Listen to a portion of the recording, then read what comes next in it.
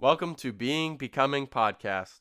Together we are being honest in conversations about thoughts we're having and books we're reading, in the hopes of becoming better, more able versions of our current selves. My name is Logan Hauer. Today we will be discussing Chapter 6, Set Your House in Perfect Order Before You Criticize the World, from 12 Rules for Life, An Antidote for Chaos, by Jordan Peterson. I'm joined today by my two good friends and co-hosts, Austin Sohn and Patrick Dyer. How we doing, fellas? Swell. Cloud9 right now, man. So happy. Literally for him. Woo! A better reaction than I could have ever hoped for. Wow. I did want to start this conversation today carrying over a thought from Chapter 5 that I think applies very well to Chapter 6. Pat, you actually brought this up after our last podcast had concluded, and so I thought it was worth coming back to. And it's the notion that Peterson talks about anxiety being more potent than hope and pain being more potent than pleasure. Something along those lines. Do you mind kind of expanding that thought or maybe clarifying it? Absolutely. So I'll get the direct quote from page 131. Pain is more potent than pleasure and anxiety more than hope. So he goes on to discuss the two sides of emotion. He also says, then pain hurts us, so we won't repeat actions that produce personal damage or social isolation.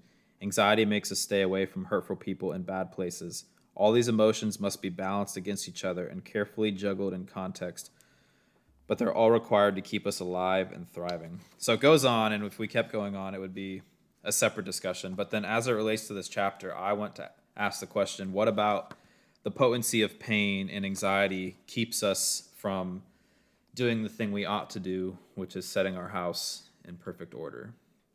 Well, I think right off the bat, it's weird to hear anxiety being more potent than hope, especially given the three of our backgrounds being Christian men, hearing the idea of anxiety being more potent than hope. I mean, I bet he can explain it in the sense that you were just saying of, well, anxiety can keep you away from harmful people, harmful situations, make you make more reasonable decisions. You know, it can have a positive effect when balanced, like you were talking about. But the optimist in me is having trouble coming to terms with that, even though I can see the validity of some of what is being said. The balance is the tough part because with the back end of the paragraph that I read and then thinking of setting your house in perfect order, wow. We had a little bit too much of a little something. Just kidding. Yes, it does necessitate pain and anxiety both for setting your house in perfect order. So pain plus pleasure plus anxiety and hope, all of those are necessary for the foundation of chapter 6.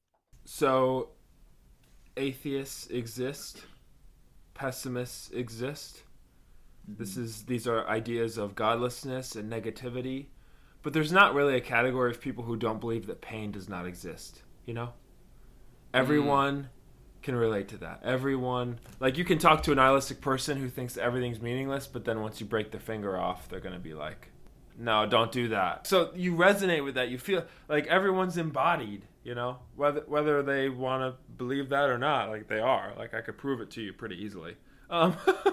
So. Yeah, pain is more potent than hope.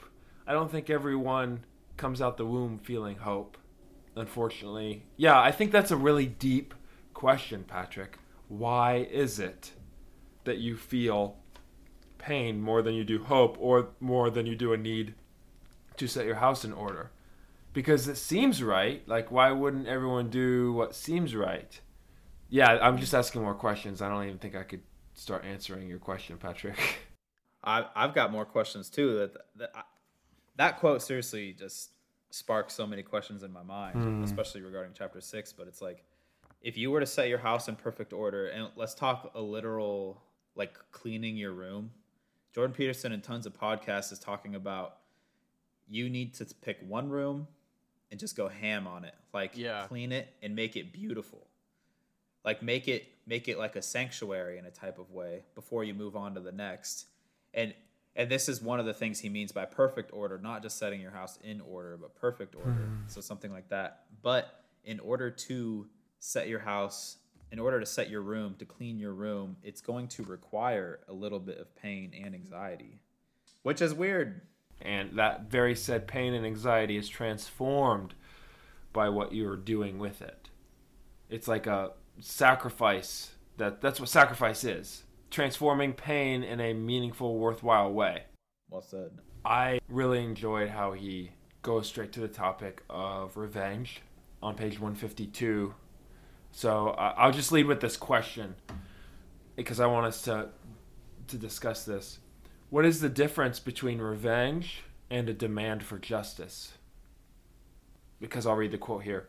Truly terrible things happen to people. It's no wonder they are out for revenge. Under such conditions, vengeance seems a moral necessity. How can it be distinguished from the demand from justice? My initial reaction would be that in both instances, someone seeking justice and someone seeking revenge, you're trying to hold someone accountable for their actions. Maybe the difference is in vengeance seems more of I'm doing this. Not only am I trying to hold you responsible, but I'm trying to hurt you for hurting me or for hurting someone else. Whereas a demand for justice is I'm going to hold you responsible even if it hurts you. It may well hurt you, but we need to make this error we need to make right. And that might be a painful process, but it's worthwhile nonetheless. Whereas vengeance in my mind is, no, we're going to right the wrong because that's the way it should be, and you will feel pain for what you did. Sounds like two different parenting styles. Going back to chapter 5 too, with Yeah. something that stood out to me in that chapter was how he was saying when you're disciplining your child, you should hopefully not be angry with them. You don't want to be vindictive or vengeful in that sense. You want to discipline them carefully and with a level head, you know? Okay, I really need your help with this because this could be totally wrong. But what if I told you the difference between revenge and justice is revenge seeks punishment, but justice seeks restoration? Yeah, try to imagine a scenario, a situation where revenge is embodied. Someone kills my family member, and I want to kill them. I want to punish them for what they did to my family. Yeah. But justice might be, holy crap, dude. You killed my family member? I don't want you to go on killing. I don't want you to go on in that mindset.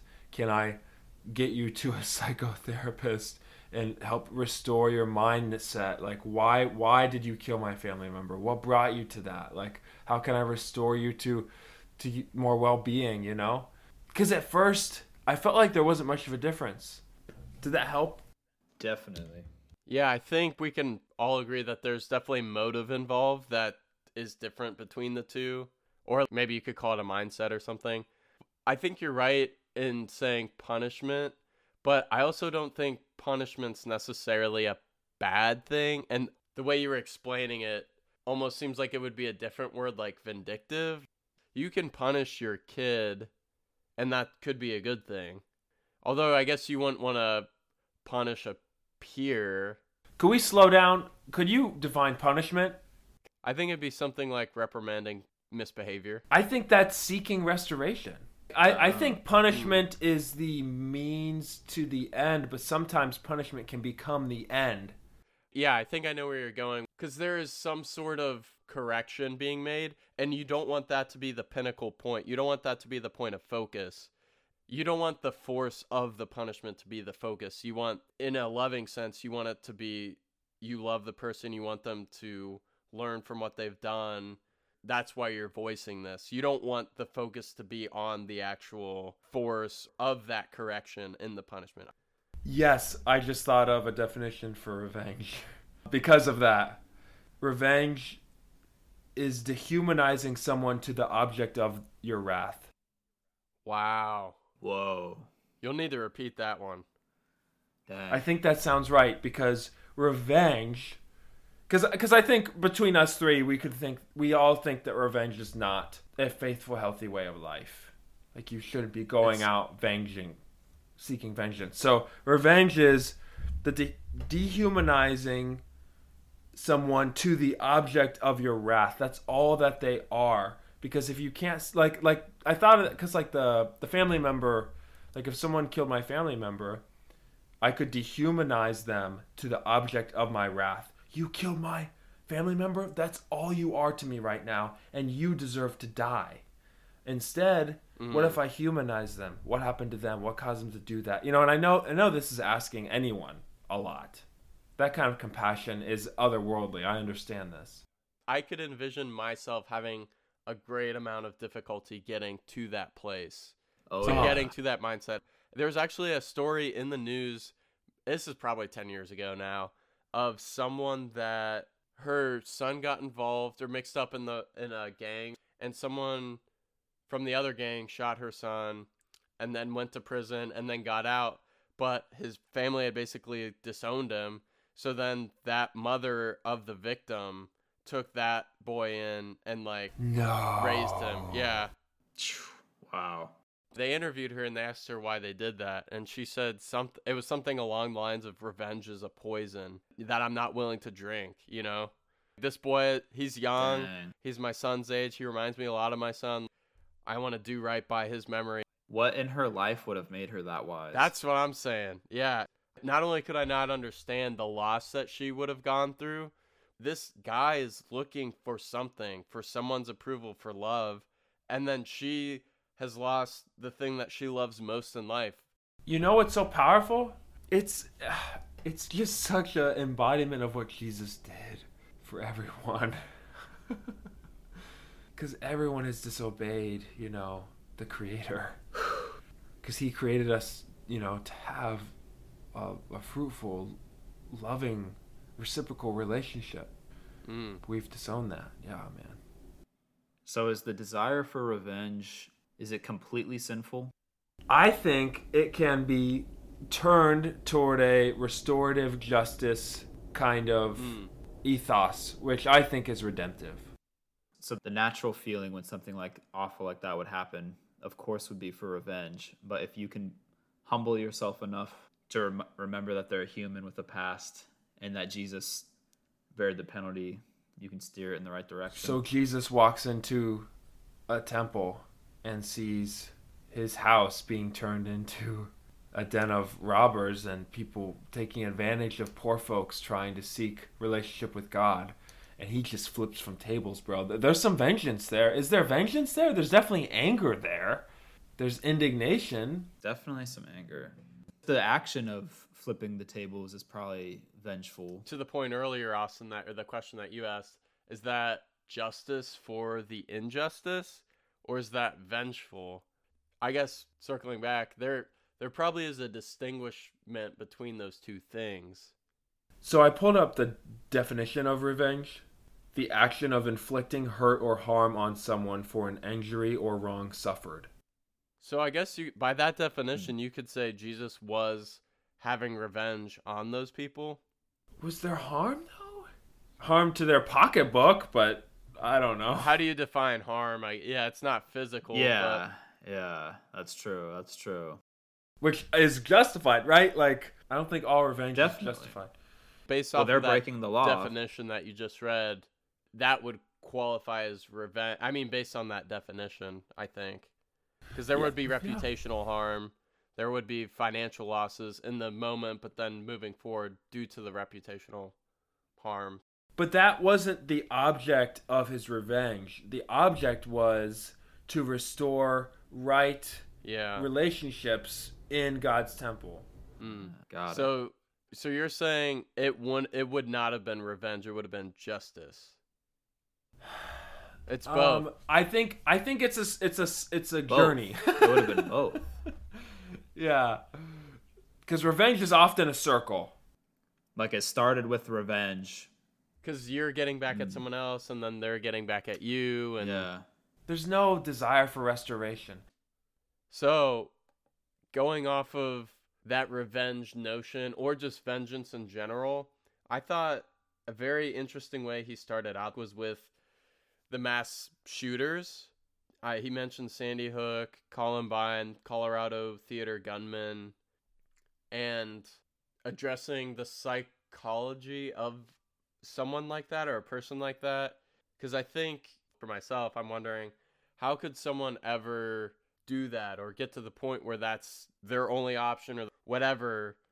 Would you say it's because of the harm that's been done to them and they think they're taking some sort of vengeance out on the world through hurting these people? Or do you think there's something more to it than that? I think what you just said was Peterson's take. Yeah. No, it definitely was. But I guess what I'm asking is, do you guys agree, or what's your point of difference? I just think it's complex. I mean, could you reduce it to that? Like, well, I mean, it's definitely more complicated than that. But I'm curious, I guess, just all your thoughts around that area. Yeah, I've never wanted to kill someone, so I don't quite know how that feels. But it would probably be all-consuming kind of experience. Dang. I think, yes, definitely all-consuming. I mean, just trying to put myself in that kind of position. When I was in my car wreck, if I would have had a family member in there and they wouldn't have made it, I would have been in a blind rage and probably would have killed the woman that did that. And I know I've said that to you guys before, and I know that's wrong, but that is, like, especially the few days after when the emotional damage and all that stuff was like at its peak with me, and I was really able to think about it. You're being honest with your shadow self. I think we all do have that. Yeah. I am, yeah, truthfully. Like, I remember my dad, came up and was like making sure, like, after 30 minutes he finally got there, and I was just like beating the ground with my fist so hard. I was like, every day you and mom have come with me to the gym for the last 7 days, but you both didn't today because you weren't feeling well. And this is why. And I was like, this would be her. The ground would be her if it were you guys in the car with me. What was your dad's response to that? So I can't. He just hugged me. That's all. But could that level of blind rage be scaled to a school of elementary school children who this guy's never had interactions with? So you say no. Okay. No, definitely not. I don't think so.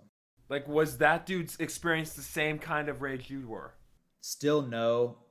I'm sure it was, but even stronger, and then something just probably different just in his literal, like, anatomy of his brain just pushing him. Because, yeah, it was to people he's never even had an experience with.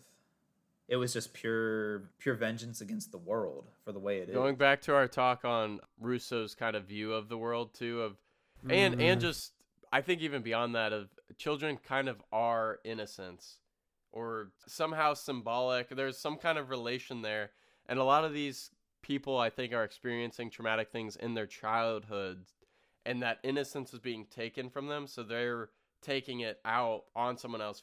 So, Logan, I think the Sandy Hook example is tough because he didn't really did he leave a letter why he did it? But, like, the Columbine kids did. The Columbine kids did. He did share excerpts from the Columbine shooters, and that was, to get to that point, it's tough reading those quotes in the book, how someone could be in that line of thinking.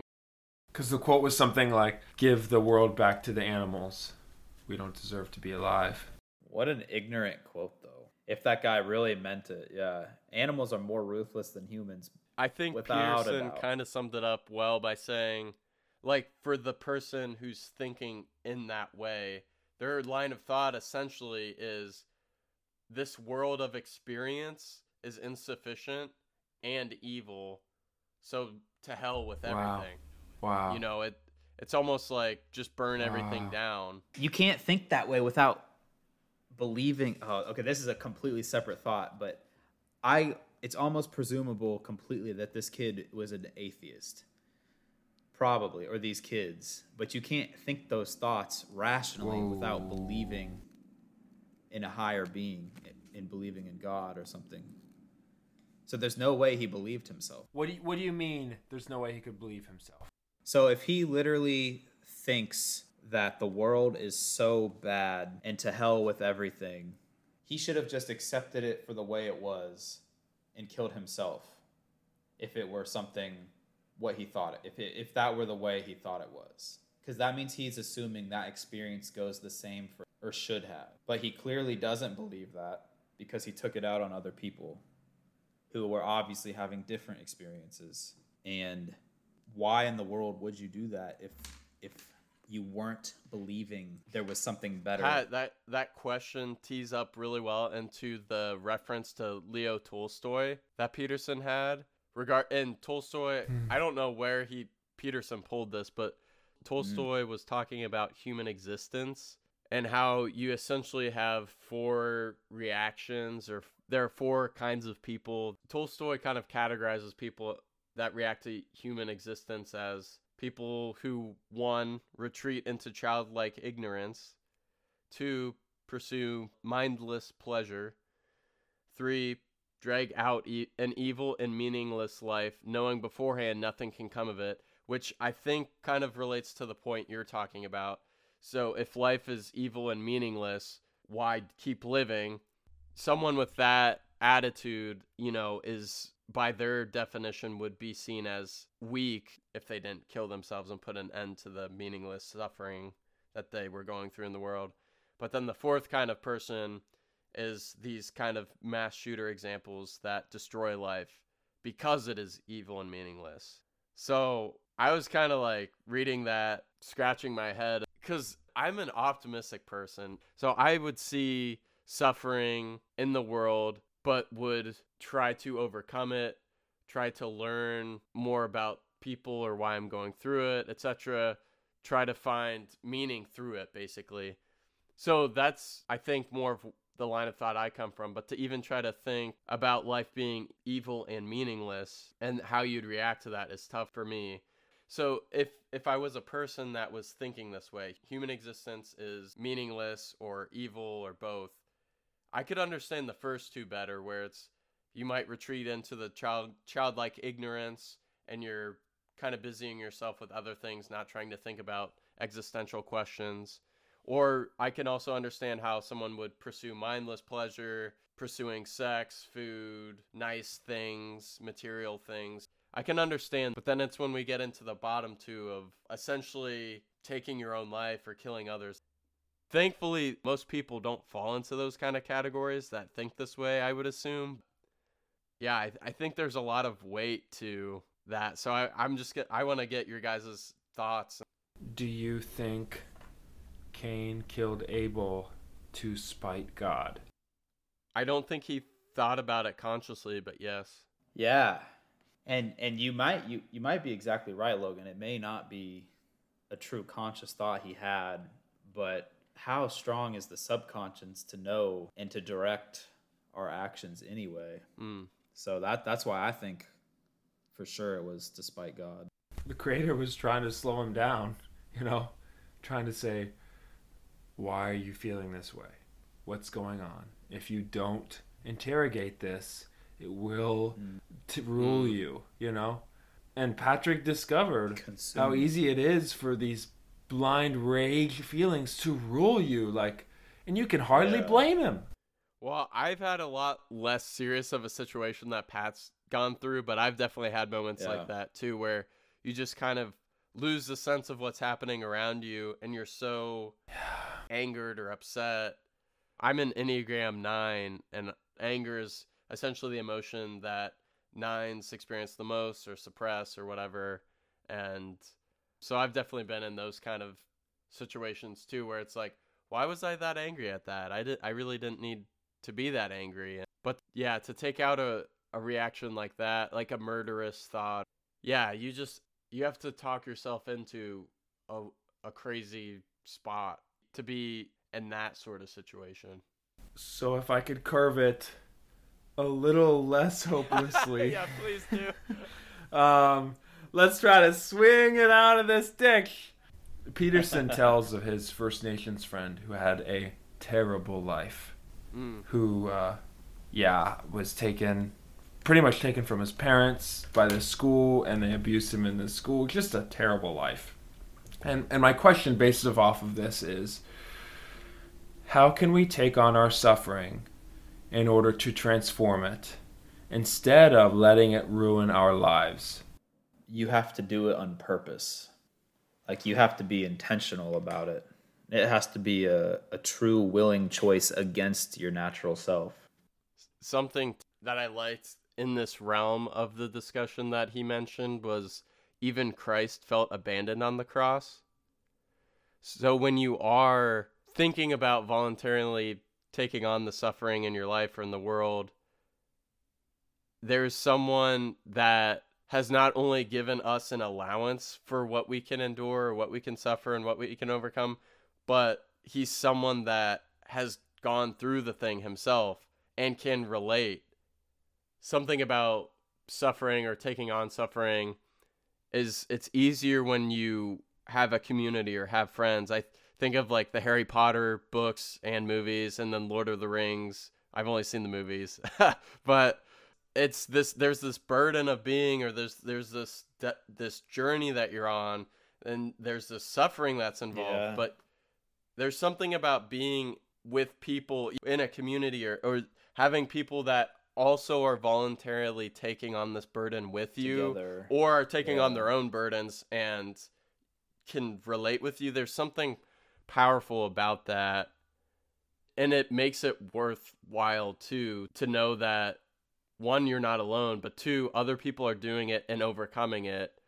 You know, why shouldn't you do likewise?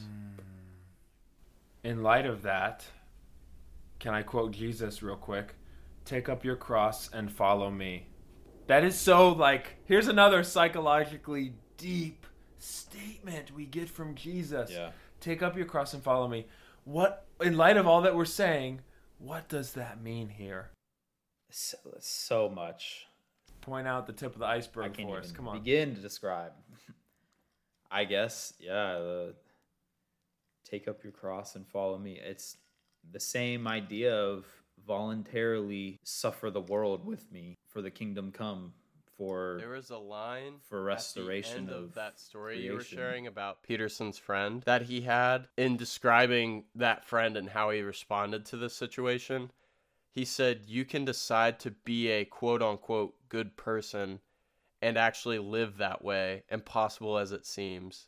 And to me, I think not only does that tie into the story about the friend that you brought up earlier, I think it also applies to picking up the cross. It seems impossible to pick it up. It seems impossible to carry the thing. But also going back to that previous chapter where it's, where are we setting our aim? Where are we aiming at? We're striving to do a difficult thing, and we want to make that a habitual lifestyle. To not only accept that we will suffer, but to take on the suffering, to learn from it, to grow from it, to be like Christ in some way. We can't actually ultimately be like him, but it's like that's where our aim is. To put one foot back in the ditch, what did you think of Nietzsche's quote on page 153? Can I read it for you? And this one you can make more sense of than the last quote we tried to understand from Nietzsche. But here we go. Distress, whether psychic, physical, or intellectual, need not at all produce nihilism. Nihilism, that is, the radical rejection of value, meaning, and desirability. Such distress always permits a variety of interpretation. So distress, suffering, Nietzsche is saying suffering does not automatically need to produce nihilism.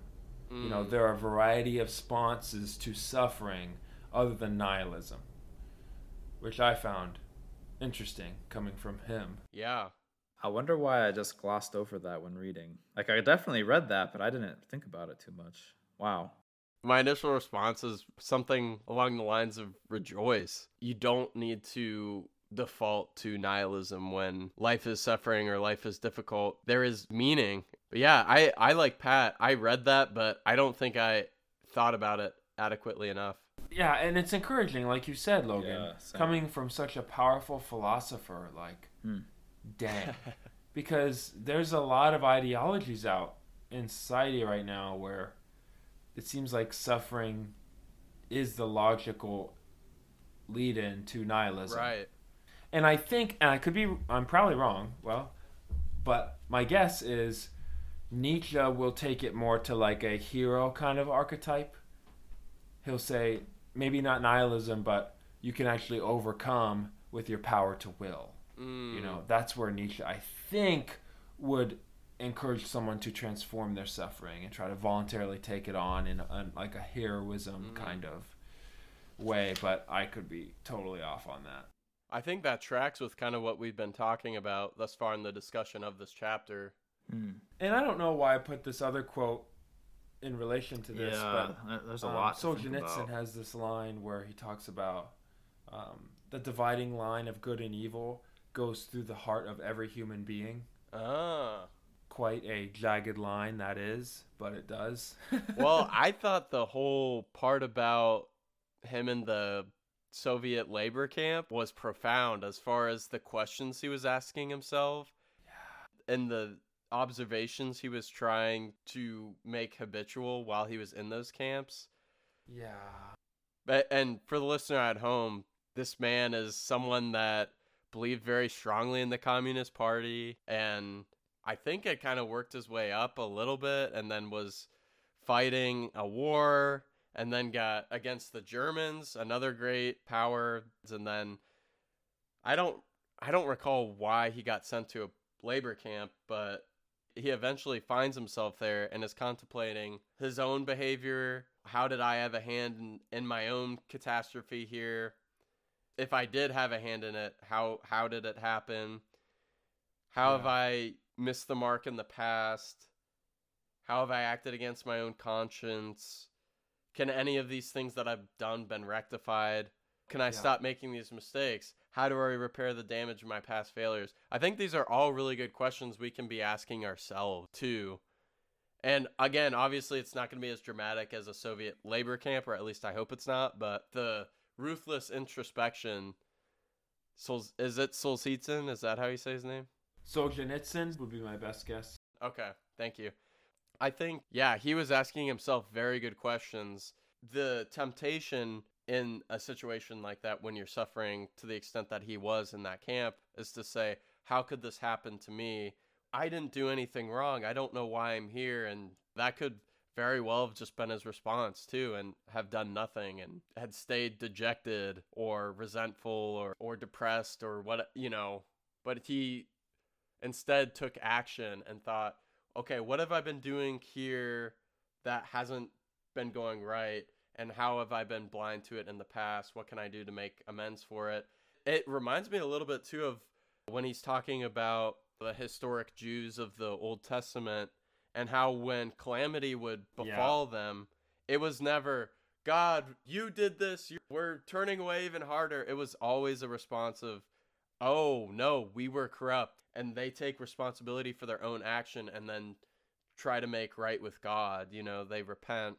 And he actually outlined a cycle that they go through. And I think we might have even talked about it in our Bible classes in high school. I can't quite remember. You guys might be able to help me. But as far as this kind of biblical cycle that Hebrew people go through in the Old Testament, Oh, for sure. where they come upon success and fortune, the country's doing well, but then this pride and arrogance set in, and then that eventually leads to corruption, while at the same time the state's being obsessed with power, and then it forgets its duties of taking care of the widows and the orphans, which is one of my favorite verses in James, but we don't need to go there You're right hitting now. on a lot of stuff, bro. This is good. And this is all stuff Peterson's outlining too. These aren't my own thoughts. I should preface with that. But so then this all eventually leads to them deviating from the covenant they made with God. Then a prophet will rise up, rebuke people publicly, and the king most of the time. And then one of the last things they do will warn of judgment. The words are ignored, or at least they're not listened to until it's the last possible minute. Then the people of God lose a battle. They are subjugated to another kingdom's rule. But then eventually they will repent, and they blame their own misfortune on their own failure to adhere to God's word. And they know that they could do better, and then they do better. They eventually become free again, and they'll rebuild their state, and then they repeat the cycle. I thought that was such an interesting tie-in with, again, is it Solzhenitsyn? Solzhenitsyn, thank you. I'm going to have trouble with that name for the rest of the podcast. But I think it ties into well with that introspection that he's doing in himself as far as, have I been causing suffering in other people and in my own life? How do I take responsibility for that? How do I make the necessary changes to prevent that from happening? But then with the Jewish people, it's looking at the relationship with God and saying, okay, how have we been missing the mark with this? Oh, there were some really obvious examples of this king or this prophet. Remember this prophet saying this, that, and the other, and how we didn't listen to him? No, we did listen to him. Oh, but it was too late. And yeah, there's something, and we can look at those examples and say, how did those people ever get in those situations? How could they ever be doing those things? But if we looked carefully at ourselves, we would realize we act in a similar way, despite our best intentions, I think.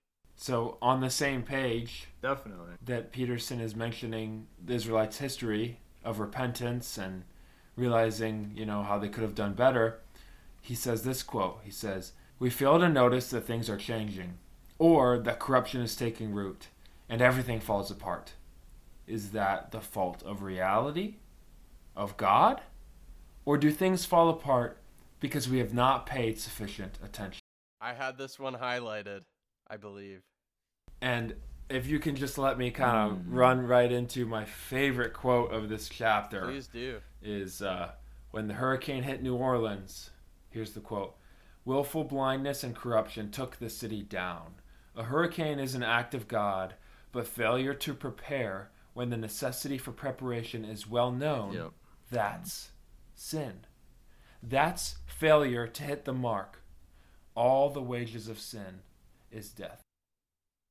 Yeah, Austin, that was a really good point about the New Orleans quote. And I thought it was interesting how Peterson was talking about how success makes us complacent. And New Orleans, but essentially that city thought they were prepared and that they were, successful in a lot of other areas, probably, I guess you could assume. But when you forget to pay attention and take what you have for granted, things can fall apart. Or at least that's a point that Peterson was making, how success can make you complacent, and then you're not paying attention to things as closely as maybe you should be.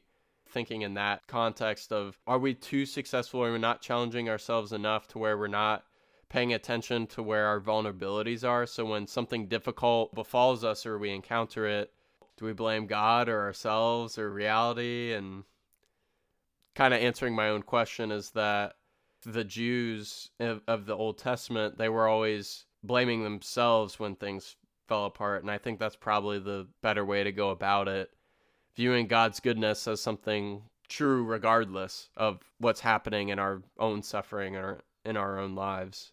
And I think that takes us into this next notion of holding yourself accountable for when things falls apart.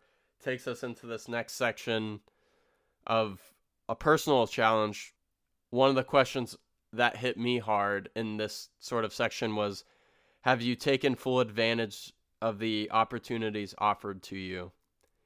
I think about that and in my day-to-day life, and I can honestly say that no, I do not take full advantage of the opportunities that I see every day. Whether that's connecting with other people, improving my relationship with my wife, or, the list can go on. There's a portion too where it's like, you need to take care of yourself. You don't always need to be striving, working on something, but at the same time, you don't want to get to the end of the day and feel like you've wasted the day or that it was meaningless.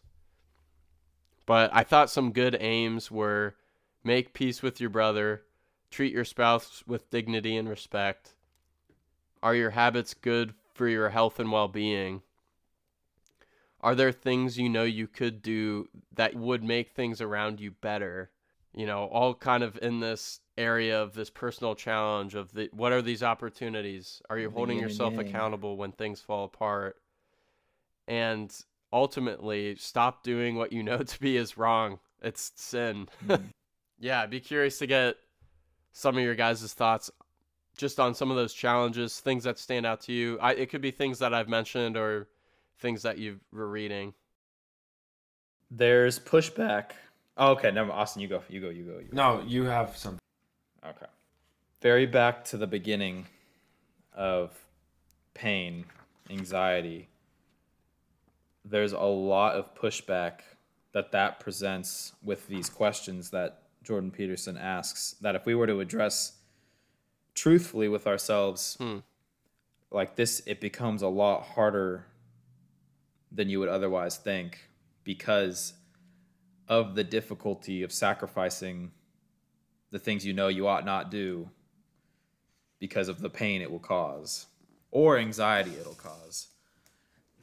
And the potency of that pain and anxiety delays you doing these things for however long. So it really does take a super strong-willed person to even like clean your room, really. So that's why so many people can read this, know it's true, and still not do it. Too great a cost. Yeah. Yeah. Because the pain that's going to come along with the sacrifice of having to do these things is too great. Right on, Patrick. And I even know, I'm trying to think of just something personally, like my room isn't dirty, but it's not beautiful. And if I were to truly like go all out on it, it would take money because I would have to buy decorations. I would have to put in a whole bunch of time and effort to make it worth something. Whereas I could just sit and play video games or something with that time instead. Yeah. But which will add up more in the end? Well, who's to say? The discipline of cleaning my room could be a stepping stone into the next thing that I could do. Right. And you never know until you begin the adventure. So I will say, I mean, our house is in good condition. It wasn't a fixer-upper, but decorating rooms, to both Peyton and I, when we actually sit down and do the thing and we have the decorations and we're putting them up or we're painting the walls it's very satisfying afterwards to look at the room and be proud of the work that you've done. And then it motivates you to move on to the next thing and you feel more empowered to do more, or at least especially to do the similar project again in another room. It builds your confidence. It's exciting. It's definitely something we both enjoy doing, something that we work together well as a team. Austin, I'd be curious to get some of your thoughts on the literal cleaning your room or fixing your room. So Peterson will say something like, "You are your room." Mm-hmm. Like we are directly and psychologically affected by the spaces that we are in control over. And I think there would be a lot of practical good things to say about having a clean room, having things in your room that are meaningful to you. Quotes, pictures, posters, art, photos of your friends and family, motivational, inspirational quotes. Yeah, the room is definitely an analogy for the self. What Pat was saying, I think even in a literal sense, there is wisdom there. So what do you say when someone asks, what's the point? What better do you have to do? Please tell. Interesting. I struggle keeping my room clean, or I know that there are certain areas where I just pile my stuff that are out of sight, out of mind, or something like that. But that's not perfect order. You can apply that metaphorically to ourselves too, where we have those areas that we're sensitive of or we know need improving, but we don't want to touch. We can store a lot of baggage there in those areas, or at least I do. If someone's saying, why even try? Trying is worthwhile. Yeah, to Austin's point, why would you not try? Pain. And why are you so sure? Pain, yeah. And why are you so sure that cleaning your room won't help you do the thing that does matter to you? That's fair. Because if you think life is meaningless, then that's another question, or that's another conversation we could have. But if you do have an answer to that question, how about this too, Austin? Kind of piggybacking off of that point, maybe cleaning your room might not be the biggest thing on your to-do list, or it's not the most meaningful thing in your life, but maybe it could, at least in part, help you to stop acting in a particular despicable manner whenever you realize you are acting that way. Or maybe it could help you to stop saying things that make you feel weak and ashamed, and instead it could help you to speak honorable things, and it could help make you feel strong, or at least stronger. It's no fun, like you were saying, Pat. It's painful to quote unquote clean your room, but you can, when you're done, or at least, again, it's a process. It's something you have to keep up with doing. But when you get to a point where it is clean and in order, you're proud of it, and that could make you feel empowered or confident to do the other more difficult thing. Don't reorganize the state until you have ordered your own experience. How about that one? Dang. Be humble. You will start to say what you really think. You will start to tell your wife, parents, friends, etc., what you really need and want from them. You will correct the omission for something you've left undone. Your head will start to clear up as you stop filling it with lies. Your experience will improve as you stop distorting it with inauthentic actions. All of these things that have been previously listed will lead to discovery of more things you are doing wrong, and then you should stop doing those as well. For the reader at home, I was listing some of the attributes that might entail based on what Peterson was writing about. Thank you for tuning in to this week's book club discussion. Please let us know if you have any suggestions as to books we should read or topics we should discuss by contacting us at beingbecomingpodcast@gmail.com. Again, that's beingbecomingpodcast@gmail.com. We hope you join us next week for another conversation.